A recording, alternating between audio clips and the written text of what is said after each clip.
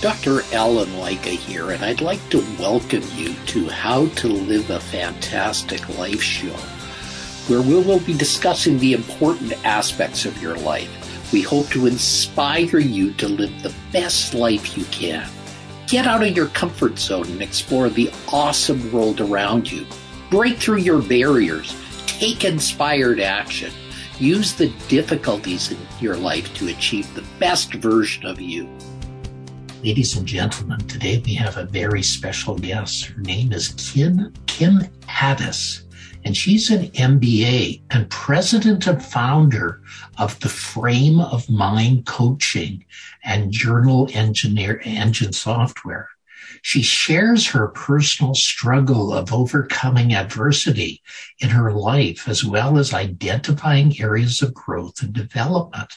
She coaches her clients in ways to identify where their thinking is interfering with their ability to take action. Welcome, Kim. Thank you so much. I'm very, very happy to be here. Well, let's go through a little bit about the struggles that you faced. You haven't met this level of success without going through a lot of struggles. So let's go through some of them so our audience can learn from them and move forward as well.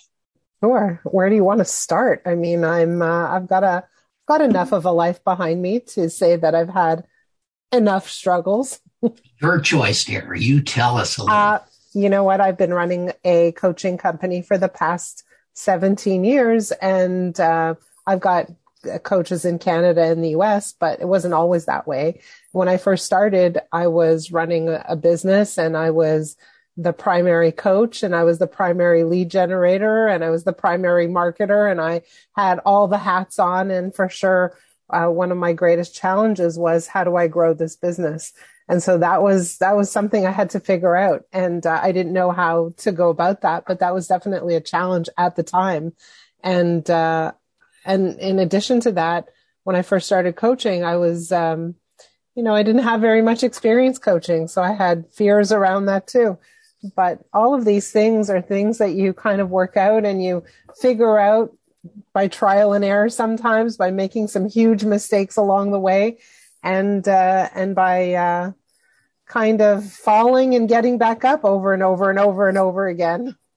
Yes. They say that it's the hardest teacher, the way that you've learned it, because it gives you the test before you get the lesson.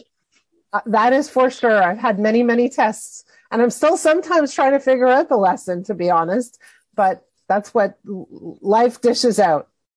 So how did you fall in love with coaching? How did you find that this is your raison d'etre? Yeah, you know what? I'll tell you a quick story. I think that coaching was in my DNA before I even came close to the career of coaching. And I'll tell you a quick story. I was 12 years old, and I grew up in Montreal. And so I was in grade 7. And in Montreal, grade 7 is considered high school. So it was my first year in high school. And at lunchtime, it was the grade 7s and 8s that had lunch together. And it was lunchtime. And what you do after you eat lunch is you walk the hallways. And we had a circle. So we walked the circle. And there was a girl who walked by me who kind of shocked me. I was a very sheltered young girl at the time. And so it was a girl. She had very, very thin, scraggly hair. She was wearing a lumber jacket. She was very, very thin. She had a broken tooth, and she had a cigarette coming out of her mouth. She wasn't smoking because you couldn't smoke inside, but she was getting ready for that. And I was like shocked. I was just so taken aback. And I just couldn't stop looking at her. I couldn't take my eyes off of her because I had never been exposed to something like that. And she noticed that I was looking at her, and she was not happy. And so what she did was she said, "What are you looking at?" I'm like, "Nothing. I'm good. I'm not looking at anything." She didn't buy my story. And so the next thing I knew, I was like up against the wall, and she was like in my face, and she was ready to beat me up. And there was a whole bunch of people gathered around her and me and egging her on. And I'm like, please, I wasn't a fighter. I'm still not a fighter, but I'm like, please, please, please. Like, I'm sorry. I didn't mean it. And my heart was racing and I was terrified. And thank goodness a teacher came and stopped the fight and everybody went in their own direction. And that was that. But then I started dreaming about her. Her name happens to be Shelley. I started dreaming about Shelley. And so you might imagine that the dream was me waking up in like a hot sweat, screaming, but that wasn't the dream. The dream was that I was on a roller coaster with Shelley and I was talking to her about how she could change her life and become a better person. I was 12, but that dream was recurring. It happened to me throughout all of my years in high school. It was just a recurring dream. And so when you ask, how did I fall in love with coaching? For me, I think coaching was all about helping people kind of see themselves in a different light and see their potential, see their possibilities, starting with Shelley. Well, that's an interesting story, and it shows how you evolved over time and how you internalized some of these conflicts that you were going through and how you made them into your strengths as well. Yes, that's right. That's right. But Shelley left a mark. She doesn't know. I don't even know where she is now, but she left a mark. Well, some of those things that happen to us are not necessarily a bad thing. They are bad at the time, and we have a hard time growing from them. But they're lessons that take us on to the next level. That's exactly right. And if we can start to learn to exert a certain kind of approach or a muscle that allows us to look at the events and try to find the good part in them, the silver lining, the lesson, the opportunity in those events, then we sort of start to build a bit of a strategic advantage. I think that, for me, developed at a very, very young age. Now, tell us a little bit about your company and how your company raises people to new levels. So I'll give you a little history. I used to own a software company, and we used to build simulation-based assessments to help people make better hiring decisions. So we got a huge amount of data about what differentiates top performers from others. And what we learned is that top performance has nothing to do with education or experience or what you might say as your inherent skill set or anything like that. What we learned is that top performance comes from the ability to have a high degree of emotional resilience. And so when you get knocked down, those people who are able to get back up and leverage the adversity, turn it into an advantage, that's when they succeed. So that's part A of the background. But part B is I ended up selling my company, and I was suddenly a free agent, didn't have a job, and I was recruited very quickly by a coaching company here in Toronto. And I was very excited to go work for them because their mandate was to help people live extraordinary lives. And I thought, yes, that's for me. And so when I started working with them, I, first of all, lasted about 8.5 months. And the reason was that I'm not very employable. I'm an entrepreneur, and it's hard for me to work for anybody else. But the second reason is that I observed how they coach, and I thought to myself, I think they're doing it wrong. I think that there's a better model. And that's when I started my own coaching company. And just to describe their model, it was accountability based. So they would help business owners create a business plan and break that plan down into manageable components, and then help those people do all the things on the plan. I thought to myself, people know how to make plans, but why aren't they executing on the plan? What's getting in the way? What's really at play here? Why aren't people doing what they know they should be doing in order to reach their goals? And that, by the way, doesn't only apply to business owners, but it applies to everybody. You know what you're supposed to do to lose weight. Why is it so hard for people to do it? You know what you're supposed to do in order to, get a promotion or to have a great relationship or whatever it is. Why is it so hard for people to execute sometimes? And I thought if I could get into people's heads and understand what's really at play, what really stops people from reaching their goals, then I would be a very effective coach. And that's when I decided to start my own coaching company, and I called it Frame of Mind Coaching. And the idea was if I could get into people's heads and see what they're thinking, see how they feel about themselves and the world around them, and see their level of confidence and self-awareness, then I could help them move ahead. And so from the very beginning, I decided that what I would do is I would ask my clients to journal in an online journal with me privately. But if I could see what they were writing to themselves and then ask them questions about it, then I could go very deep, very quickly and get behind the scenes. I could get that extra insight that most coaches can't get because they simply don't have the information. They don't have access to the data. And so that's what I did from the beginning. And I had no idea what I was onto, because when I first started coaching, I thought if I could read people's journals, then it'll help me be a more effective coach. I didn't understand the power of journaling at the time. Again, 17 years ago, I didn't know that if someone journals every day, they'll make progress. But if they journal with their coach, their progress happens at lightning speed. And I didn't know that if they journal with their coach, the relationship between the coach and the client becomes very, very intimate and very personal, and they propel faster because they trust their coach. I just didn't know all these things, but here we are.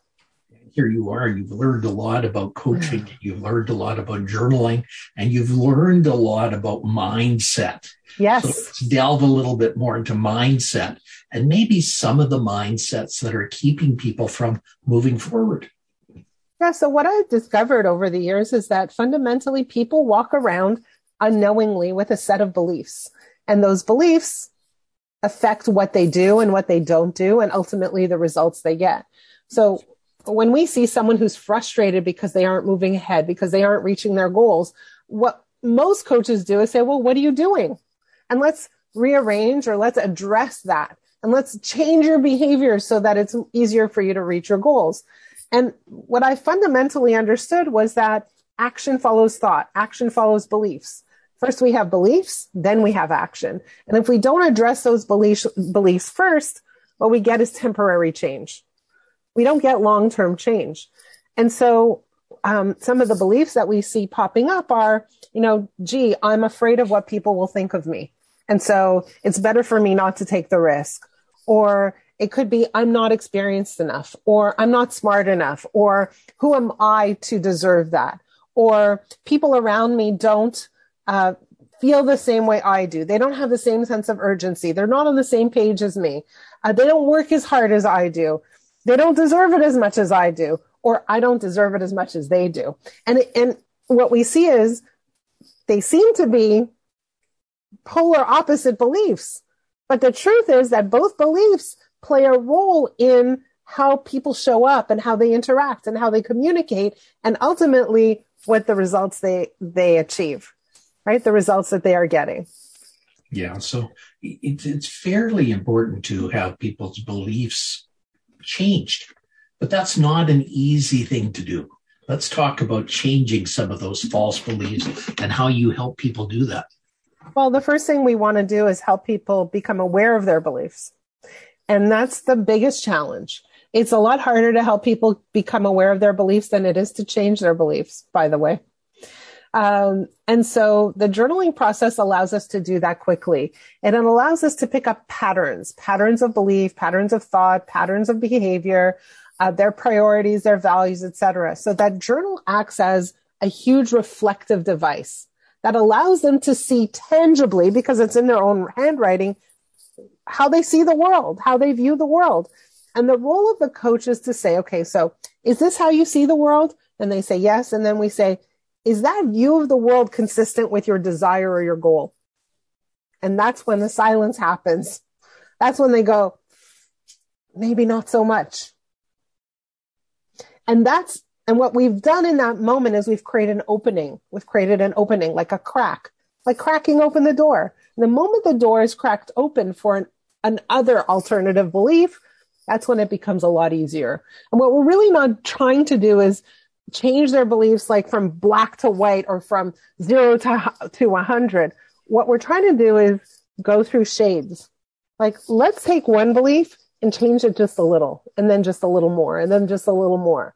But the minute that we're able to invite them to consider that perhaps this belief isn't serving them or isn't even true, that's the moment the coaching process begins and the magic takes place. And you say the magic takes place. Is it truly magic that happens? Oh, it's so magical. We call it FOM voodoo. FOM for frame of mind. But it's so magical. It's unbelievable. What we see is that people look different. They walk down the street and people say, did you get a haircut? Like, you look different. Did you lose weight? What's happening here? Because the weight is removed from their shoulders. So it's and things happen to them that they wouldn't imagine in their wildest dreams, because they're really simply focusing differently. Rather than all the things that are going bad and wrong and annoying them, they're focusing on what they want and what's possible and what's in front of them and the opportunities that are right in front of their nose. It is magic. That's huge. That's huge. Tell us some of your success stories. I'm sure some people would like to hear some of your success stories. Oh, so my goodness. Will identify with them as well. Yeah, I'll tell you, one of my favorite stories is that I was introduced to this young man, and it was a client of mine who said, I would like for you to coach a friend. But before you coach him, I want to say something. Please treat him with kid gloves. And I'm a very direct person. And so I was a little bit surprised at how he tried to position things. I said, why would you say that? He said, well, he's in his early 30s. He's a very dear friend of mine, and he has stage 4 cancer. I said, okay, I understand. And I got on the phone with him and I said, okay, I have 2 questions for you. Question number 1 is, how much longer do you have left to live? And I have to say, I've never asked anybody that question before. It was tough to ask, but probably one of the most important questions I could have asked him. And he said, I'm not sure. I'm on all these experimental drugs. I probably lived a lot longer than I was supposed to, but I'm guessing about 2 years. I said, great. What are you looking to achieve as a result of coaching? He said, well, what I really, really want from you is I want you to help me increase my productivity. Wow. That's what I thought. Wow. Right?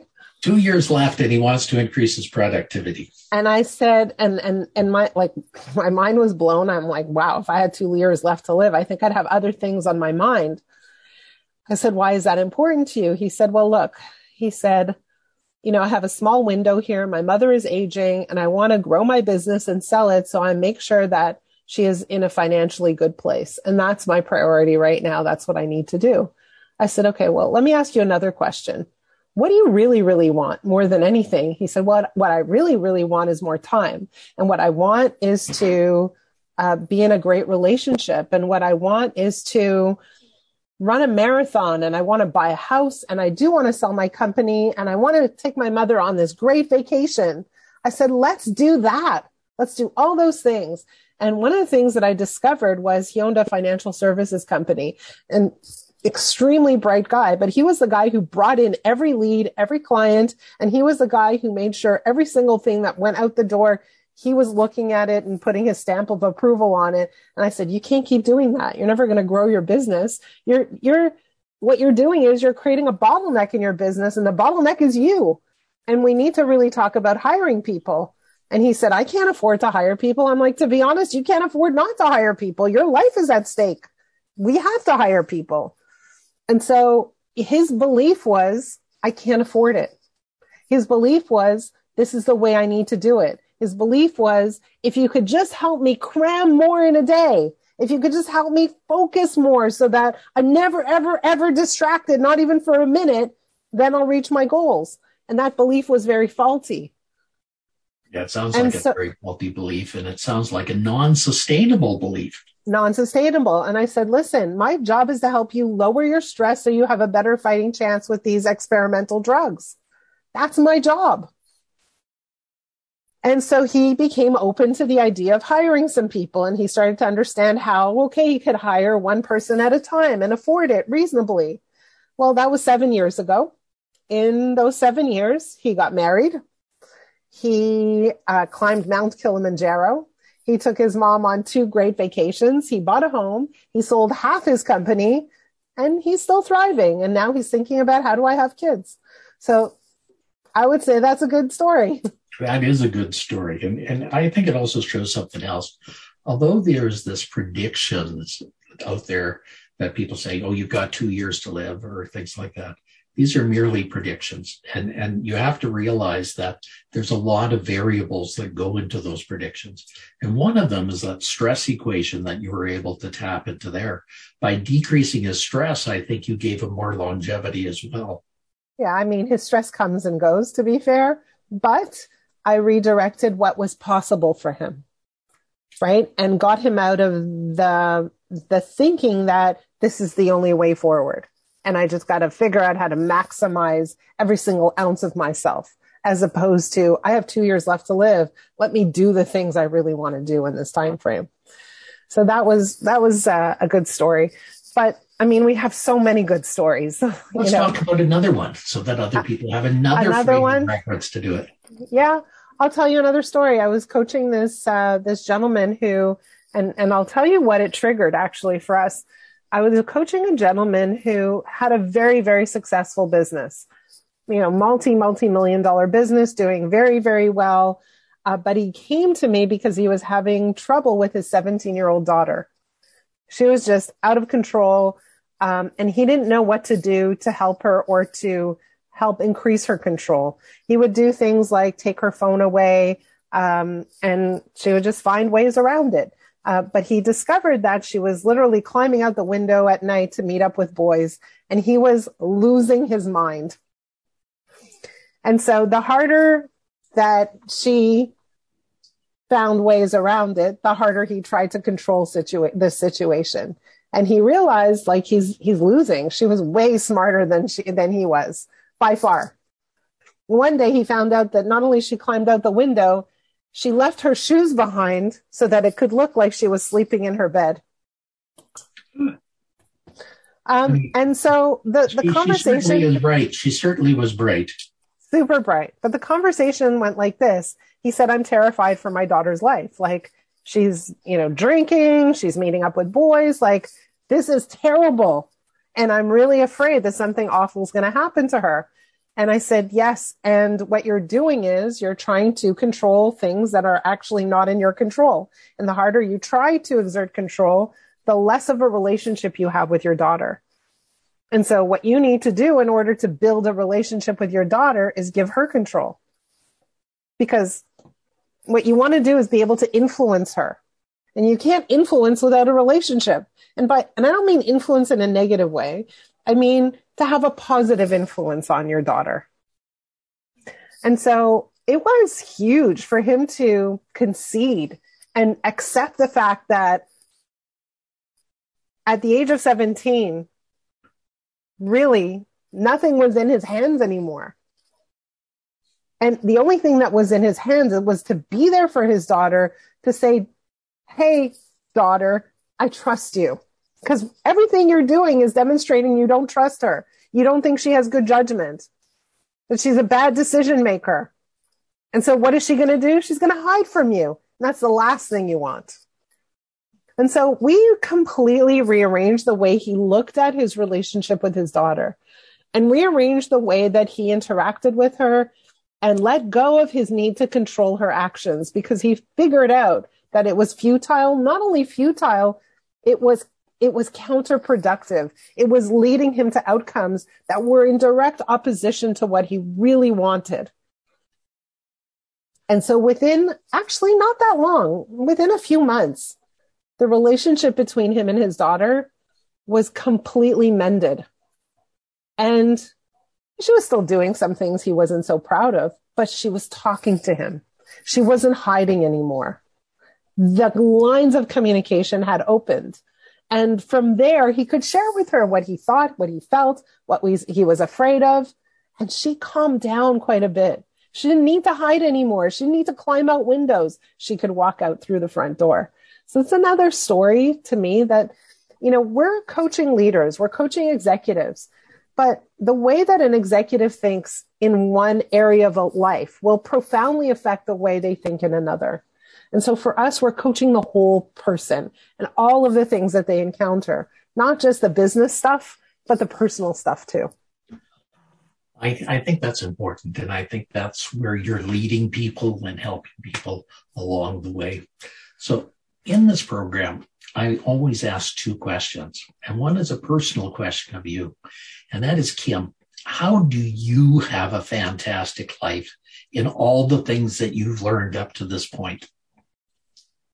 How do I have a fantastic life? Well, I think one of the most fantastic aspects of my life is the relationships that I have. So I have 5 children and I'm very, very close to all of them.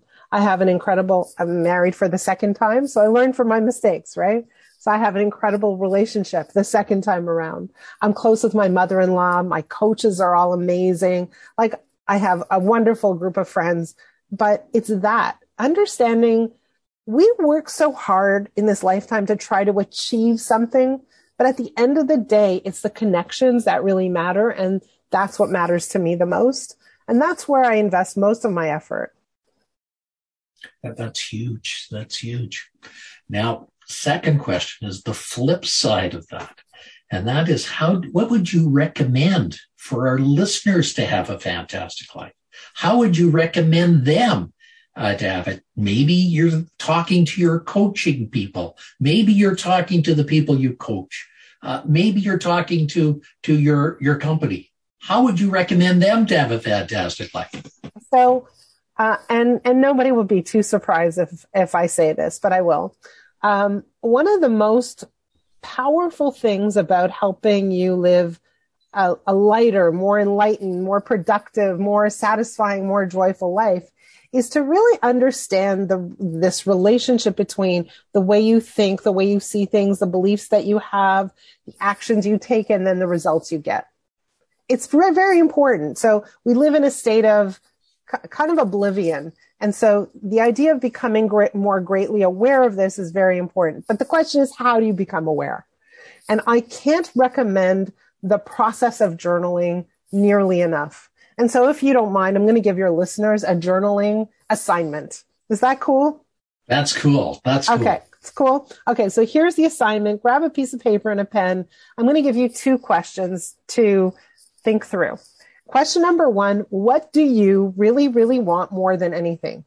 And I put 2 reallys in there on purpose because I want you to think about what you truly, deeply want, not what someone else wants for you, not what is expected of you, not what your parents want, your spouse wants, your children wants, your business wants, your neighbors, nobody. What do you truly, deeply in your heart want? Question number 2. So what's stopping you from having what you really, really want? What are the reasons you don't have it? Write down the whole entire list.